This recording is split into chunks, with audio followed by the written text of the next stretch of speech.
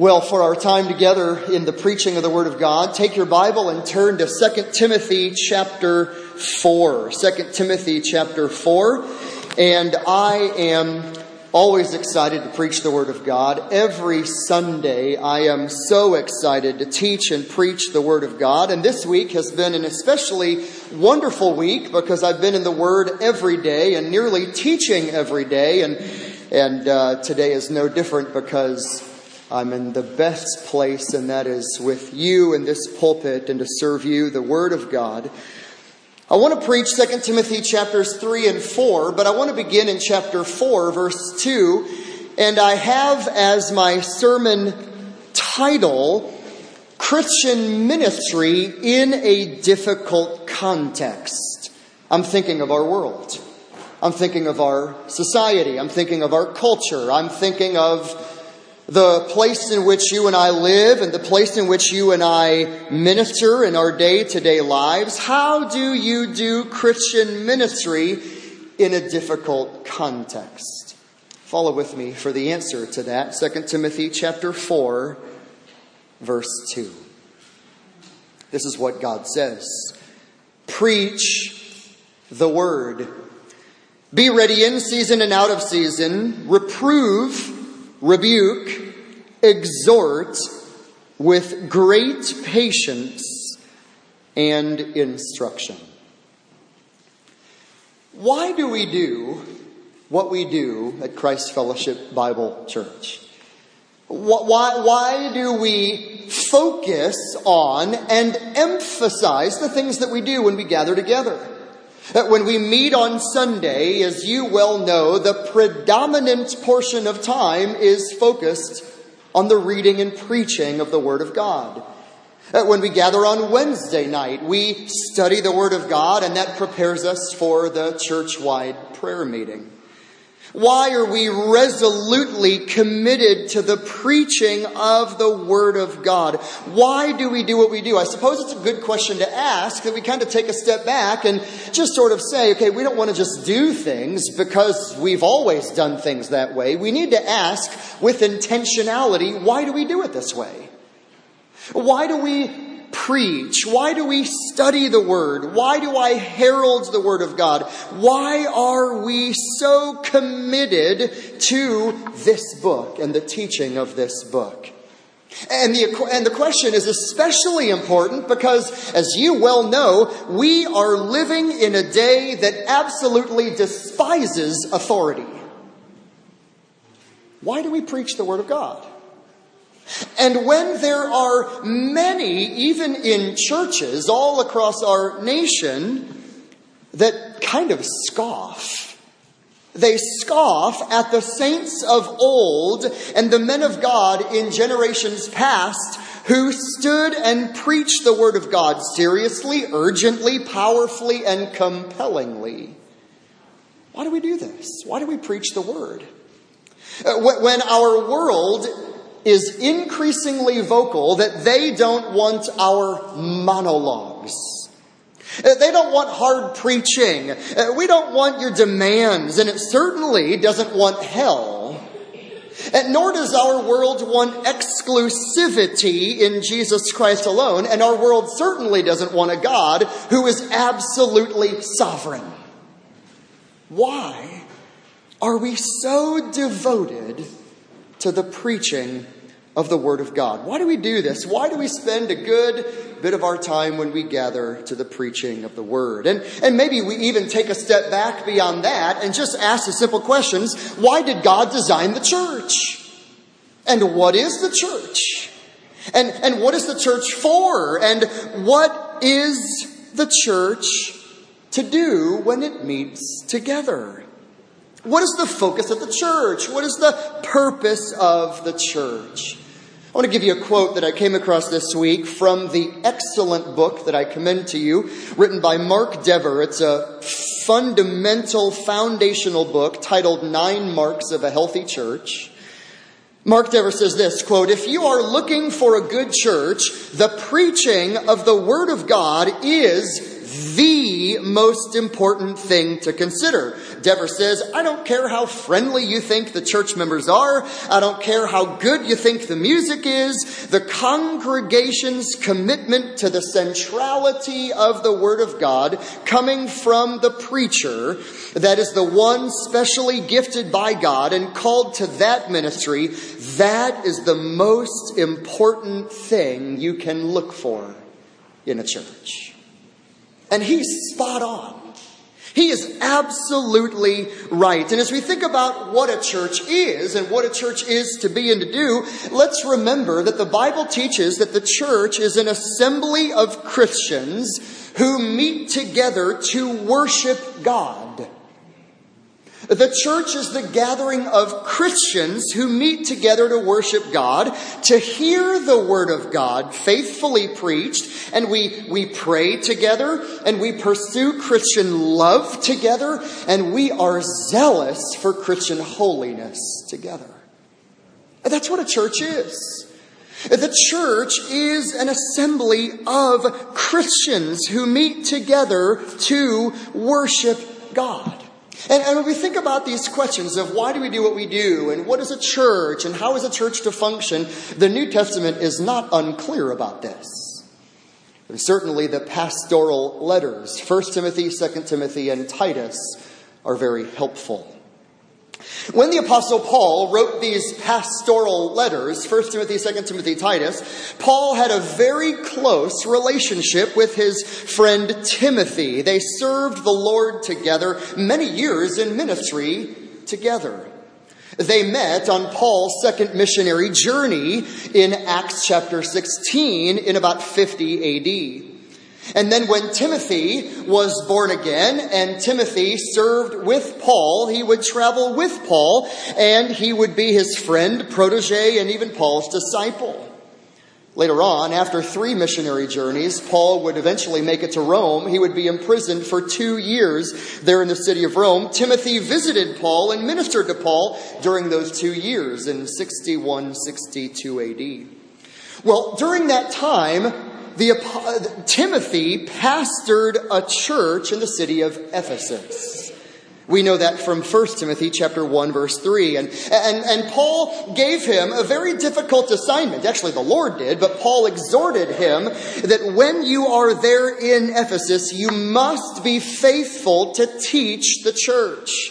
You've got to raise up godly leaders. You've got to guard the gospel. You've got to develop men of God. And you need to fight for Christian holiness. Paul, after he was released from jail for the 2 years in Rome, he would then be re-imprisoned a few years after that. And he would then write another letter. It would be his last letter to his young friend Timothy. And that's what we call 2 Timothy. It is the last letter of the Apostle Paul. It's like a last will from Paul to his young disciple Timothy in the faith. But hear this, though, because when Paul writes this to Timothy, the pastor, opposition is intense. And the leaders of Rome are frantic to try to stop Christianity. Timothy has a pretty tough assignment. Because Timothy finds himself as the pastor in a pretty rough city, and it's called Ephesus. Ephesus was the capital of the Roman province of Asia. It was a major port city. It was an economic hub. It was a cosmopolitan city. It was culturally diverse. It was massive in population. Nearly 250,000 people lived in that city. The city was intoxicated with entertainment, tolerant for every kind of worship, and they were lovers of worldliness and lovers of every kind of wickedness and vice. But the main draw to the city of Ephesus is what we know as one of the 7 wonders of the ancient world. That would be the temple of Artemis, or the Roman name for that would be Diana. The temple was massive at the center point of the city. The temple was larger than a football field. And this was an interesting form of worship in Ephesus because Artemis was the goddess of fertility, hunting, and the moon. Well, the Ephesian streets, all lined through the city, were full of statues to emperors, full of statues to gods and goddesses, and full of pagan idolatry all over the place. The Ephesian people, historians tell us, were people of self-love, idolatry, immorality, vanity, worldliness, open-mindedness, and tolerance. They tolerated everything except for the preaching of the gospel. And when Paul came to Ephesus on his third missionary journey, and he preached the word of God, here's what we read in Acts 19, verse 9. Many heard the word, many were hardened by the word, and they were disobedient to the word, and they were speaking evil of the way before all the people. Wow. Doesn't seem to be well received. When Paul came there, people were hardened, and they were speaking evil of the gospel. Historians have called the city of Ephesus the Vanity Fair of the ancient world. The Ephesians had a reputation all over Asia Minor of being fickle, superstitious, and a very sexually immoral people. Timothy, you're the pastor in that city. You have the church in that city. You don't have the Methodist and the Baptist and the Presbyterian and the Church of Christ. You're the church, and you're the pastor of the church in that city. That's a tough assignment. That's a difficult context. And yet, how do you do ministry in such a context? I mean, do you soften the message? Do you contextualize the message? Do you have to update the message? Do you revise the message? Do you modernize the message? Do you repackage the message? How in the world are we supposed to do ministry in a difficult context like that? The answer is what we read earlier in 2 Timothy chapter 4. This is what Paul says to Timothy in that kind of context. Look at it again in your Bible. 2 Timothy 4:2. Preach the word. That's the main driving imperative of the whole discourse surrounding it. This is the driving imperative. This is the command. It's clear. It's unambiguous. It's simple. It's understandable. It's timeless. It's authoritative. It's a mandate from God. What I find so amazing, and I remind myself of this often, there's no man, no woman, no committee that ever has the authority to redefine this command. This command is not out of date, it's not out of touch, it's not irrelevant, nor is it subject to disputes. And yet we are living in times when the pulpit for the Word of God is being replaced with a round table with a coffee cup. Or maybe the pulpit being replaced by an iPad stand. We are living in times when men of sober-minded dignity seem to be replaced by trendy hipsters who aspire to be more like the culture because they think they can win the culture if they just live like the culture. Now, we're living in times when men who preach authoritatively are being replaced by coaches, visionaries, sharers, leaders. Sermons are shorter, the music is longer, it's more entertaining rather than convicting and heart-piercing.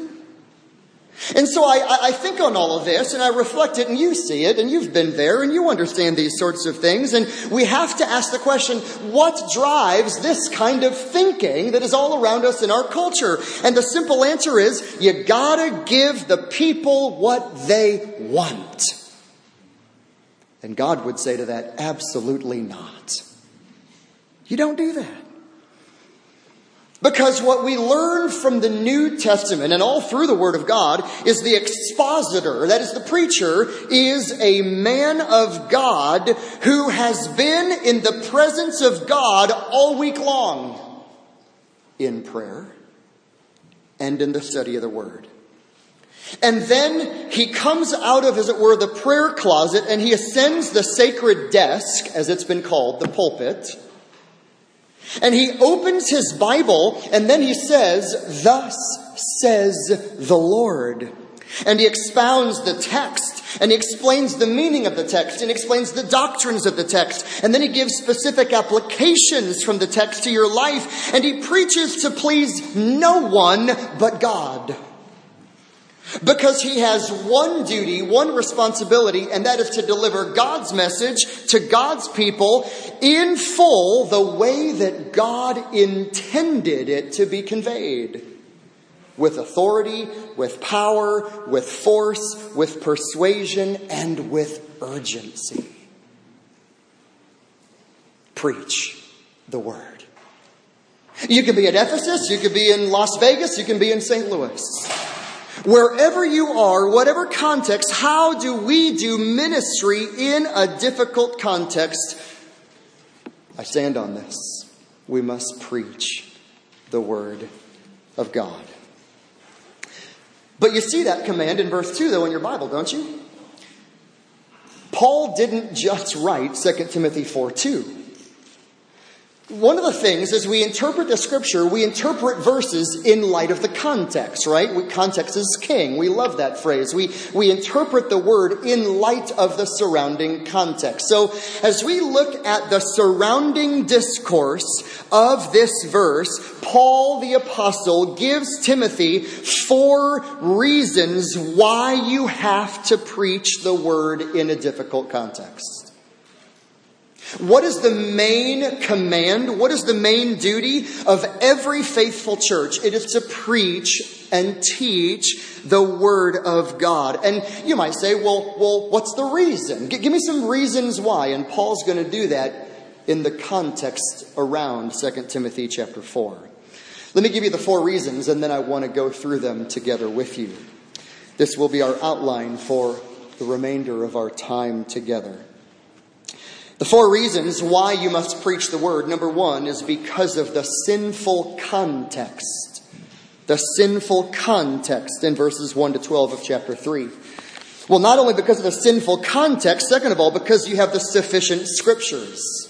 You need to preach the word because of the sinful context, because you have the sufficient scriptures. And then third, you have to preach the word because you have the supreme mandate. You have the supreme mandate from God. And then the 4th reason why we have to preach the word is because there is a singular ambition that every true believer has.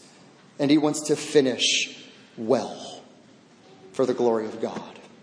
So I want to walk through 2 Timothy 3 and 4, just the surrounding discourse that's sort of before and after that one verse. Preach the word. Well, Paul, why should we preach the word? Ministry in a difficult context requires that you preach the word. Why? Number 1, because of the sinful context. This is a dangerous time. You and I live in dangerous times. Timothy lived in dangerous times. Look at chapter 3. Follow with me, verse 1. But realize this, that in the last days, difficult times will come. For men will be lovers of self, lovers of money, boastful, arrogant, revilers, disobedient to parents, ungrateful, unholy, unloving, irreconcilable, malicious gossips, without self-control, brutal, haters of good, treacherous, reckless, conceited, lovers of pleasure rather than lovers of God, holding to a form of godliness, although they have denied its power. Avoid such men as these. Timothy, you need to understand that in the last days, starting with the death and resurrection of Christ, the last days are upon us. You and I are living in the last days. The New Testament was written in the last days. We are waiting the return of Christ. But in these last days, times are going to be tough. In the last days, I have in the NASB difficult times. Difficult. The word for time is not like your watch or like a clock, like a chronological passing of time. It's more of the Greek word of an era, of a season, of an age, of a period of time. There's going to come, Timothy, seasons and periods where ministry is going to be difficult. Interesting. The Greek word means violent. Violent. It's the same Greek word that is found in Matthew chapter 8 for the Gerasene demoniac who could not be bound, but he was a violent man screaming in the tombs. There is coming a time, Pastor Timothy, when there are violent eras. Violent periods of time, and they are dangerous, and these are ungodly. They're like wild animals of the raging sea, and they are bad people that mark the epochs that will come. That's difficult. And we know that because of who they are. Look at the profile in verses 2 and following. Men will be lovers of self. Often when Paul gives a list in his Greek writings, the first one is sort of the umbrella category, the general category, and everything is further defining the one. They are lovers of self. Let's define that more. Lovers of money, boastful, arrogant, revilers, disobedient to their parents, ungrateful, unholy, unloving, irreconcilable, malicious gossips. They are without self-control. They're brutal, haters of good, treacherous, and reckless, and conceited, lovers of pleasure rather than lovers of God. They've got a form of godliness. They look good on the outside, but they have denied its power. They're hollow on the inside. Avoid them. Avoid them. Look at how dangerous they are in verse 6. Among them are those who enter into households and captivate weak women, weighed down with sins, led on by various impulses. They're always learning, but they're never able to come to the knowledge of the truth, just like Jannes and Jambres. These were two of the magicians in Egypt who opposed Moses. They oppose the truth, men of depraved mind, rejected in regard to the faith, but they will not make further progress, for their folly will be obvious to all, just as Jannes and Jambres' folly was also. There are those who despise the truth. They are opposing the gospel. Verse 10, you, Timothy, followed my teaching, my conduct, purpose, faith, patience, love, perseverance, and my persecutions and sufferings, such as happened to me at Antioch, at Iconium, and at Lystra. That's Paul's first missionary journey. What persecutions I endured, not of them all the Lord rescued me. Indeed, all who desire to live godly in Christ will be persecuted, but evil men and impostors will proceed from bad to worse, deceiving and being deceived. Now, you need to be aware, because how do you do life and ministry in a difficult context? You have to preach the word because of the sinful, dangerous context. Let me see if I can help you understand this a little bit more. What kind of a sinful era or period are we talking about? Let me just give you some words that you can think about. One of the eras in church history that came is that of sacramentalism. Sacramentalism, it's really another word for that would be the Roman Catholic religion, because the church has replaced God. It's all about the sacraments. It's all about your works. It's all about your duties. It's all about your rites that are necessary for salvation and for acceptance with God. Sacramentalism. That's one of the dangerous eras. Another dangerous period is that of rationalism. Rationalism, where reason becomes God. Another word for that would be the Enlightenment period in the 1700s. The Enlightenment period. Another dangerous era that we might mention would be that of orthodoxy. Orthodoxy. God is just kind of a sterile, lifeless, cold, uninvolved. You've got the Greek Orthodox Church, and you've got the Eastern Orthodox Church, and the Russian Orthodox Church, and all these different orthodoxies where God is just kind of cold, and it's sterile, and it's lifeless, and it's uninvolved. Another dangerous era that we might mention would be that of politicism. Politicism, where the God is the state. You've got good leaders, and we usher in the kingdom, and our hope is in our officials. Our hope is in politics. Our hope is in legislation.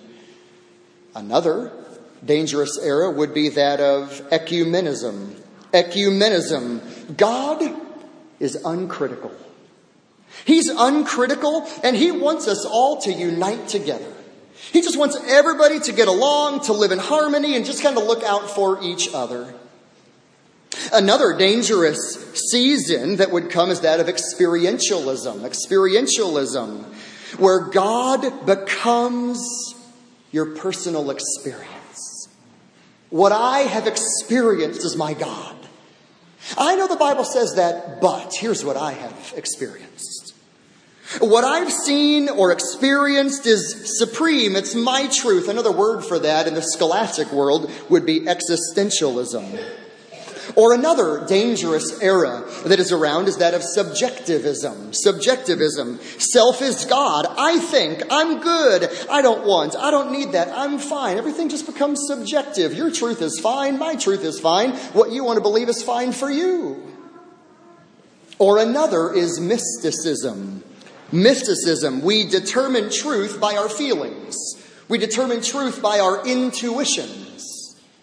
Another dangerous era would be that of pragmatism. Pragmatism. You attempt to determine what is true by whatever produces the results that you want. And American Christianity and churches today are sort of the definition of that in a large, general way. Number 10, another dangerous epoch or season in the church, in the culture, in the society in which we live is that of narcissism. Narcissism. I do what I want because I want to make myself happy. It's a self-centeredness absorbed in the web of entitlement. Self-infatuation. It's all that we see today of identity and transgenderism and just, I'll do whatever I want to do to others just so I can preserve myself and my own good feelings of myself. Now, you and I know that danger comes from outside. Jeremiah 14 talks about false teachers that can creep in. They say peace, peace, but there is no peace. But we also have to be on guard against danger that comes from inside the church as well. Acts 20, from within your own midst, false teachers will arise, the Apostle Paul said. So what do you do in times like this? When you've got rationalism and mysticism and narcissism and existentialism and all these different dangerous seasons, what do? We do what Chrysostom did in the 300s when he preached the word of God and he offended the royal empress and she wanted to kill him, and he was called the gold-tongued preacher. He was riveted to the Bible and he preached the scripture faithfully.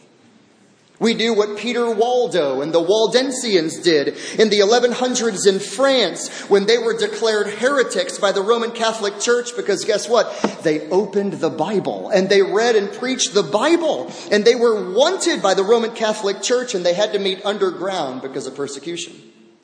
Or we think of Roland Taylor in 1555 in the English Reformation. He was burnt by Bloody Mary because of his faithful preaching of the Word of God. We do what Spurgeon did in the 1800s in what's called the downgrade controversy, when people are denying the inspiration of the Bible and they're sidelining the substitutionary atonement of Jesus. What did Spurgeon do? He kept teaching and preaching the Word of God. Or in our transgender affirming, homosexual tolerating, Bible illiterate, self-idolatrous generation, what do? How do we do Christian ministry in a difficult context? The only solution? Preach the Word. Preach the Word. You have to do this because chapter 3 tells us of the sinful context. This is a dangerous time in which we live. We have to preach the Word of God. But we preach the Word not only because of the sinful context in your outline. Number 2, let me give you a second reason in 2 Timothy why you must preach the Word in a faithful church. Number 2, because of the sufficient Scriptures. Because of the sufficient Scriptures. Now, look at chapter 3, verse 14. You, however, Paul says to Timothy, continue in the things that you have learned and become convinced of, knowing from whom you have learned them, and that from childhood you have known the sacred writings which are able to give you the wisdom that leads to salvation through faith which is in Christ Jesus. All Scripture is inspired by God and profitable for teaching, for reproof, for correction, for training in righteousness, so that the man of God may be adequate, equipped for every good work.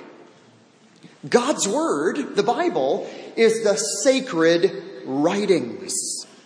It's the manual, the rule book, the compass, the directions. Isn't it great? There's no editing of this book. There's no update. There's no third edition or third revision necessary. It doesn't need to be modernized or revised or updated. So what is our only authority as believers for all of life? It's the Word of God, the Bible. And so at Christ Fellowship Bible Church, we hold to the inerrancy of the Bible, that the Bible is absolutely without error from beginning to end. We affirm, number 2, the infallibility of the Bible, that the Bible cannot fail. It cannot make a promise and then fail to keep its word. Third, we hold to the clarity of the Bible, or the perspicuity of the Bible, that the Bible can be read, and it can be understood, and it can be rightly interpreted as we have the Holy Spirit as our divine teacher within us. Number 4, we hold to the inspiration of the Bible, that this book is not like any other book because it reads you and it's breathed out by God. Number 5, we hold to the sufficiency of the Bible. It's what you need. It's all you need for life and for godliness. Now, I want to show you how Paul brings this out, because look at verses 14 and 15. And if you're taking notes, just jot down these 3 little phrases, and I want you to be encouraged by this. Number 1, the Scriptures are totally necessary. They are totally necessary. Verse 14, you are to continue in the things that you have learned and become convinced of. You know from where you've learned them. Verse 15, from childhood. You know, boys and girls here in this place, you need to know that the word childhood means the nursing babies, the smallest of little infant, the tiniest of little babies, even from the youngest of childhood. Little Timothy learned the Bible from his godly mother. And we need to know that the Scriptures are totally necessary. Father and mother, remember this. What do your children need? They need the Scriptures. They need more of the Scriptures. They need more of the reading of the Bible. They need more of the preaching of the Bible. Not less. They need more. The sacred writings. Did you notice in verse 15? Which are able to give you the wisdom that leads to salvation through faith. That's why we preach the Bible. Because the Bible is that which shows you Christ. And it shows you that you need to have faith in Christ. That you need to trust in Him, because He's your only hope for eternal life. Boys and girls, that's your only hope in life. Men and women, that's our only hope in life. We can go to the culture out there and we say the same thing. That's their only hope. Jesus Christ. You must preach the Word of God because we have the sufficient Scriptures. They're totally necessary, but notice also they're totally inspired. Verse 16, all Scripture is inspired by God and profitable for teaching and reproof and correction and training in righteousness. Notice the totality, all Scripture. All of the Bible. We can't pick and choose parts that we like and parts that we think are accurate, parts that we don't want to focus on. No. All of Scripture, the totality of Scripture, every word of the text. Paul wasn't inspired. Jeremiah wasn't inspired. The text is inspired. Paul wrote a lot of letters. The ones that are in the Bible are the inspired ones. So the scriptures are totally necessary. They are totally inspired. And what that means when we say inspired, it's different than somebody saying, I felt inspired to write a song. Because when the Bible talks about being inspired, or the scriptures are inspired, it means that they are the God-breathed communication from the very mouth of God. And there's a lot of talk nowadays about hearing from God, right? I want to hear from God. I have a word from God. God spoke to me. I had a dream and God said this. Look, when the Bible speaks, God speaks. But He doesn't speak outside of the Bible. You want to hear from God? Then read the Bible. Somebody says, I want to hear God out loud. Then read the Bible out loud. Because the Bible is the Word of God and totally sufficient. And I believe that my duty here, church family, for you, is I understand that you can't grow without the Bible. I can't grow without the Bible. We need the scriptures.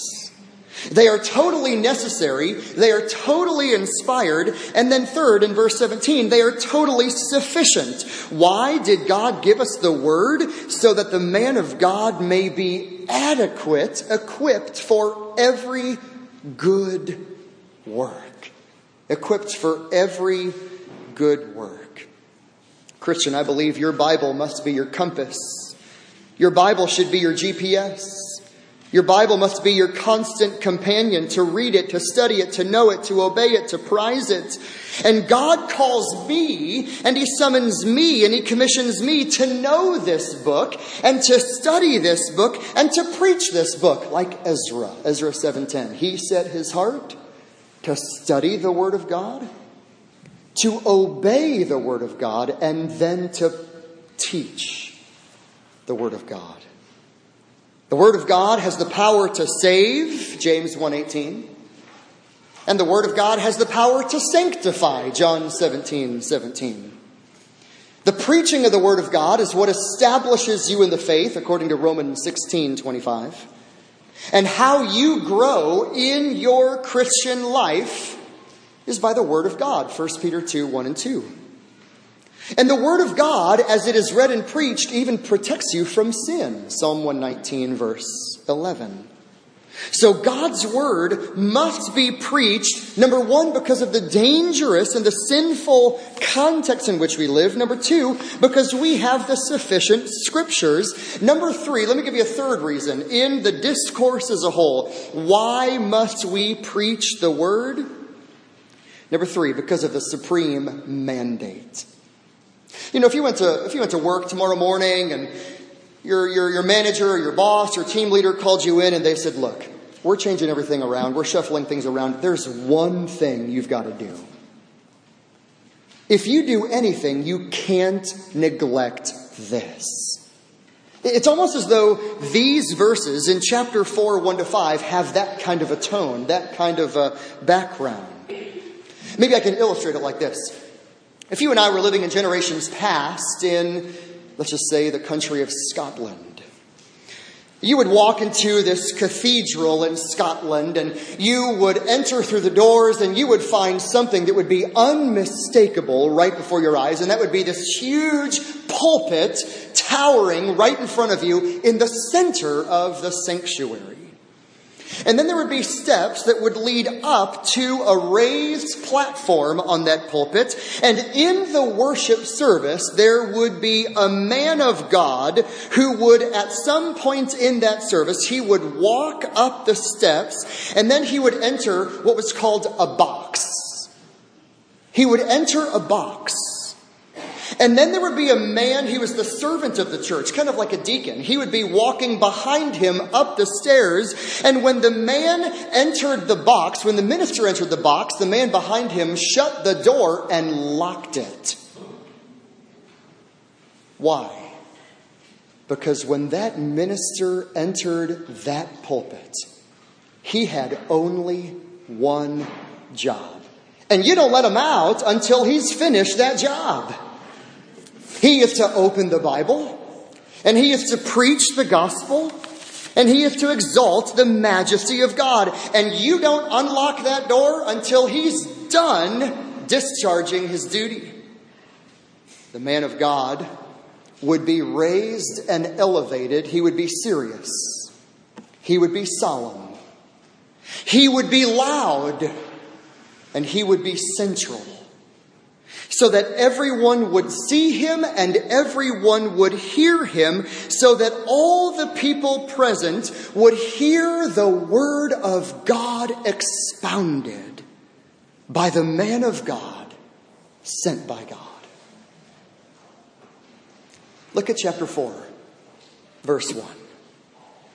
I solemnly charge you, in the presence of God and of Christ Jesus, who is to judge the living and the dead, and by his appearing and his kingdom, preach the word. Be ready in season and out of season. Reprove, rebuke, exhort with great patience and instruction, because the time will come when they will not endure sound doctrine, but wanting to have their ears tickled, they will accumulate for themselves teachers in accordance to their own desires, and they will turn away their ears from the truth, and they will turn aside to myths. But you, be sober in all things, endure hardship, do the work of an evangelist, fulfill your ministry. I believe how a man teaches the Bible reveals his view of God. How a man teaches and preaches reveals his view of Scripture. You can go to some places and you can hear a whole lot about a man and not a whole lot about the Bible. Verse 1 gives us the sobriety of this mandate. It's almost like the Apostle Paul to young Timothy is just putting layer upon layer, or level upon level, and giving witness upon witness upon witness of your calling to preach the word of God. Verse 1, I solemnly charge you. I'm your disciple, or I'm the Apostle Paul. I charge you. But it's not just me. Let's just command you to do this in the presence of God. God is your witness. And not only in the presence of God and of Christ Jesus. And let's just add another layer of authority here. He's the judge of the living and the dead. And let's just add more. And he will appear and come again. And he's the king over the whole kingdom. Talk about a serious, sober mandate. And what is the mandate? Here it is in verse 2. Preach the word. Preach the word. Notice there's two elements here. Preaching is how you say it. The word is what you say. Preaching is the heralding, the crying, the loud heralding forth of God's message, clearly, faithfully, delivering it in the way and the manner that God intended. Preaching is not teaching. It includes teaching, but it goes beyond teaching to the exhortation you must. Preaching is how you say it. The word is what you are to say. What's the word? Well, the context is 2 Timothy 3. All scripture is God-breathed. You're to preach the Bible, Timothy. Don't preach news. Don't preach culture. Don't preach current events. Don't preach social justice. Don't preach all these things. You need to preach the Bible. If a man has a high view of the Bible, he's going to preach the Bible. If a man has a high view of himself, he's going to seek to be funny and entertaining and winsome and charismatic, so that people are won to him rather than wooed to the Savior. You see, the primary function of the church is the preaching of the Word of God. So, we love music. We love music. We love hymns. We love the worship songs. But the music is always to serve the preaching, not vice versa. The preaching is always to inform the praying. The preaching is to edify and build and strengthen believers so that you are equipped to do the work of ministry. We might say it like this. When a man preaches the word of God, it is the going forth of the voice of God from his word, telling you what the Bible says, what you are to believe, and how you are to behave. If that's true, preaching is authoritative. It's authoritative because preaching is not the word of a man, it's the word of God. It has nothing to do with me, the man in front. It has everything to do with the one who is faithful to impart the truth of the Scriptures. So I have nothing to say apart from the Word of God. But in the faithful reading and preaching of the Word, you and I could all acknowledge God is speaking to us. That's why preaching is imperative, and preaching is preeminent, and preaching is urgent, and preaching is sober, and preaching is serious, and preaching is mandated, and preaching is eternally weighty. No wonder. No wonder, no wonder, no wonder. Verse 3 is there. Well, my word, if the preaching is this authoritative and this heavy and this serious and this sober-minded, there's going to be a struggle, verse 3. For the time's going to come when they will not endure sound doctrine. I don't think it's talking about the pagans out there. I think it's talking to people who find themselves in the context of the church. The time's going to come when there's people who sit under your preaching, Timothy, and they're not going to desire this sound doctrine. They're going to want to have their ears tickled. I've been there. You're too hard, man. You're not funny enough. You make too many demands. You preach too much law. You want to have your ears tickled, and they go to another place where they have teachers in accordance to their own desires. That's the problem. You don't want to find a teacher that suits your desires. You want to find a teacher that says, here's what God says you need. Verse 4, and in so doing, they turn away their ears from the truth and turn aside to myths.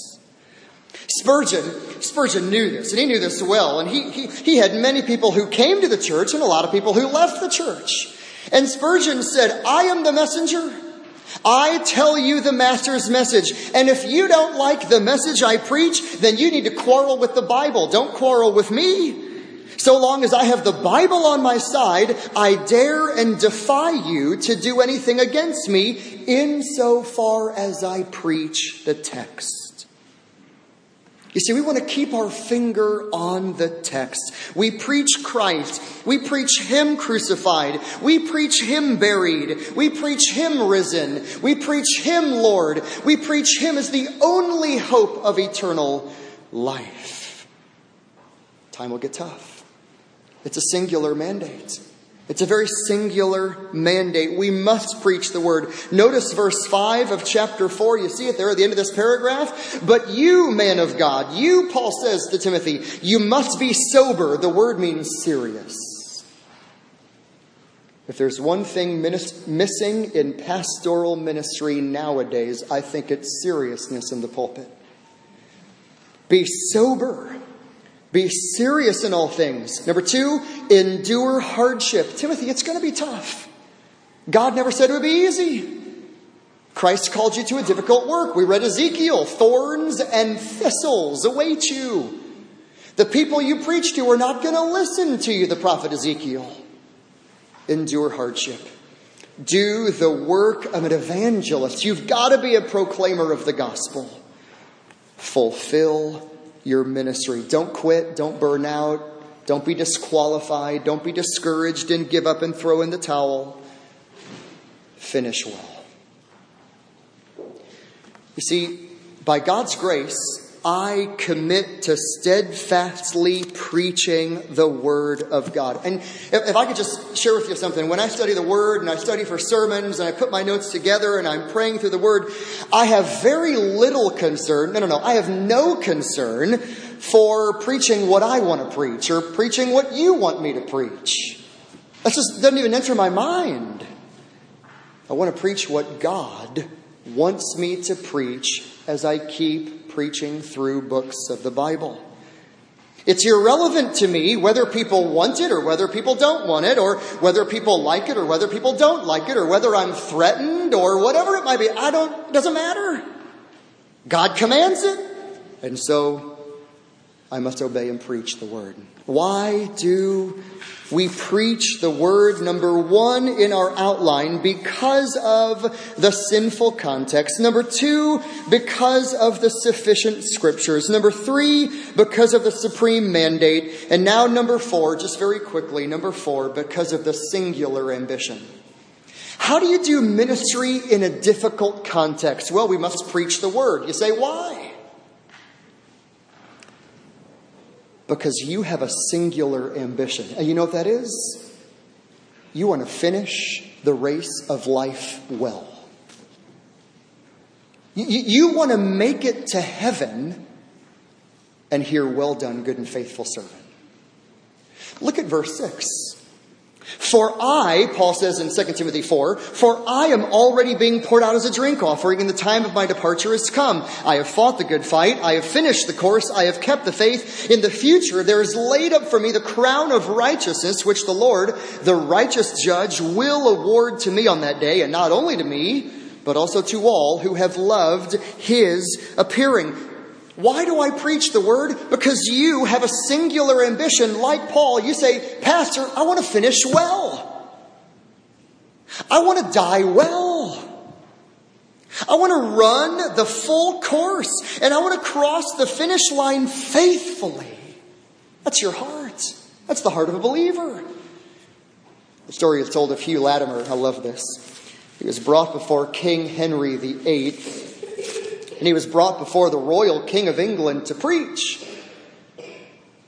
He preaches a sermon that is so bold, so evangelistic, so exclusive, that the king was so angry, he ordered Hugh Latimer, you need to appear next Sunday and apologize for what you preached. So he goes home and he prays, and he studies, and he meditates. The next Sunday comes. And after opening his Bible in front of the king, he reads the text that was before him. And then in his sermon introduction, he gave kind of a self-counsel. Here's what he said. Hugh Latimer, you are brought before the King of England in his majesty. You need to be careful. If you displease him, he might kill you. But Hugh Latimer, consider whose message you have, even by the great and mighty God, who is all present. He beholds all the ways that you live, and he is able to cast your soul into hell. Therefore, be careful that you deliver his message faithfully. After that introduction, he preached the same sermon he preached the last Sunday with even more passion. Well, he was tried and condemned, and soon after put to death. When he was about to be burned, there was another man, Nicholas Ridley, who was being burnt with him. And Hugh Latimer said, you need to be strong and be a man. Finish well. Don't give up. Don't throw in the towel. Finish well, live well, fight hard, run hard, finish strong. And what I love about verses 6 to 8 in the Greek text that Paul wrote, they are all emphatic verbs meant to bring out special prominence. Verse 7, I have fought the good fight, and I have finished the course. And I have kept the faith. And yes, there is the crown of righteousness which God will give to me and to you as you love him and wait for his appearing. Why do we preach the word in such a difficult context? Why do we do that? Well, we do it because of the singular ambition of the believers. You can take Paul's words and you say, preacher, I want to finish well. And I want to finish the course and I want to keep the faith. So preach the word and tell me how to live and tell me how to worship Christ each day of my life. You know, in drawing this to a close, it's been well said that to not preach the Bible, whatever else you have, music, buildings, budget, staff, whatever you have, if you don't have the preaching, it usurps the authority of God over a soul. If you don't have the preaching of the Word of God, it actively wages war with the lordship of Christ over his church. If you don't have the preaching of the Word of God, it hinders the work of the Holy Spirit, because the Spirit of God always and only works with His written Word, James 1:18. When you don't preach the Word of God, it demonstrates appalling pride and lack of submission to God. When a man does not preach the Word of God, it severs the preacher from the sanctifying grace of studying the Word of God each day. When a man does not preach the Word of God, it prevents the preacher from being the voice of God on every issue. It turns into a here's what I think, rather than here's what God says from the Word. When a man does not preach the Word of God, it robs the people of their only source of help. When the Word of God is not preached, it encourages the people to become indifferent to the Word of God and to be indifferent to the divine authority on every matter. And when the Word of God is not preached, it strips the pulpit of divine power. And maybe just one more. If the Word of God is not preached, it puts the responsibility on the preacher's gimmick and his personality and his charisma to change people by his own human abilities, rather than the power of the Word of God. So we're committed in Christian ministry, in difficult times, to preach the Word of God. It honors God by respecting how He's revealed Himself in the Bible. It highlights the unity of the Bible when it's preached. It promotes the work of holiness. It shows that the power is in the Word. It submits to the authority of the Word. Preaching the Word offers rest from all the concerns and burdens of the world. Preaching the Word models how to read the Bible. Preaching the Word guards against my favorite hobby horses that I have as a preacher. Preaching the Word bonds pastor and flock over time. Preaching the Word follows the best examples of all the men in church history. Preaching the Word of God feeds the people with the Word of God. We're all hungry sheep. We don't want cotton candy. It might taste good for a moment, but it's not going to last. We want the pure milk of the Word. We want the meat of the Word. So I preach the Word of God to feed you with truth and to feed you Christ and to feed you gospel hope. So I'll end with this. Contrary to many, and that's not an arrogant thing to say, it just shows how unique and yet how I strive by God's grace to be faithful. I care nothing about being cool. I want to be faithful. I don't need to update the message of the Bible. I'm called to herald the Bible faithfully. I don't stop preaching the Bible when I don't see the results that I want. I preach until God says, Jeff, your work is done. I'm not here to create or be clever or entertain. I'm not here to bring people in. I'm not here to be trendy or contextualize. I take the Master's message and I preach it with authority and prayerful power as it is given, because I'm an ambassador for the King of Heaven. So, Timothy, Jeff, Christ Fellowship Bible Church elders, I solemnly charge you in the presence of God and of Christ Jesus, who is to judge the living and the dead, and by his authority and by his appearing in his kingdom, preach the word. Be ready in season and out of season. Reprove, rebuke, exhort with great patience and instruction.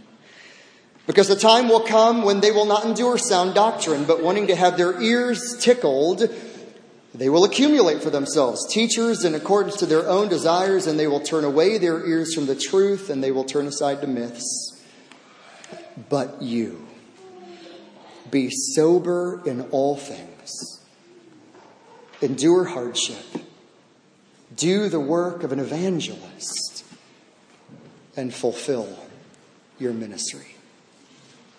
Father, thank you for your word.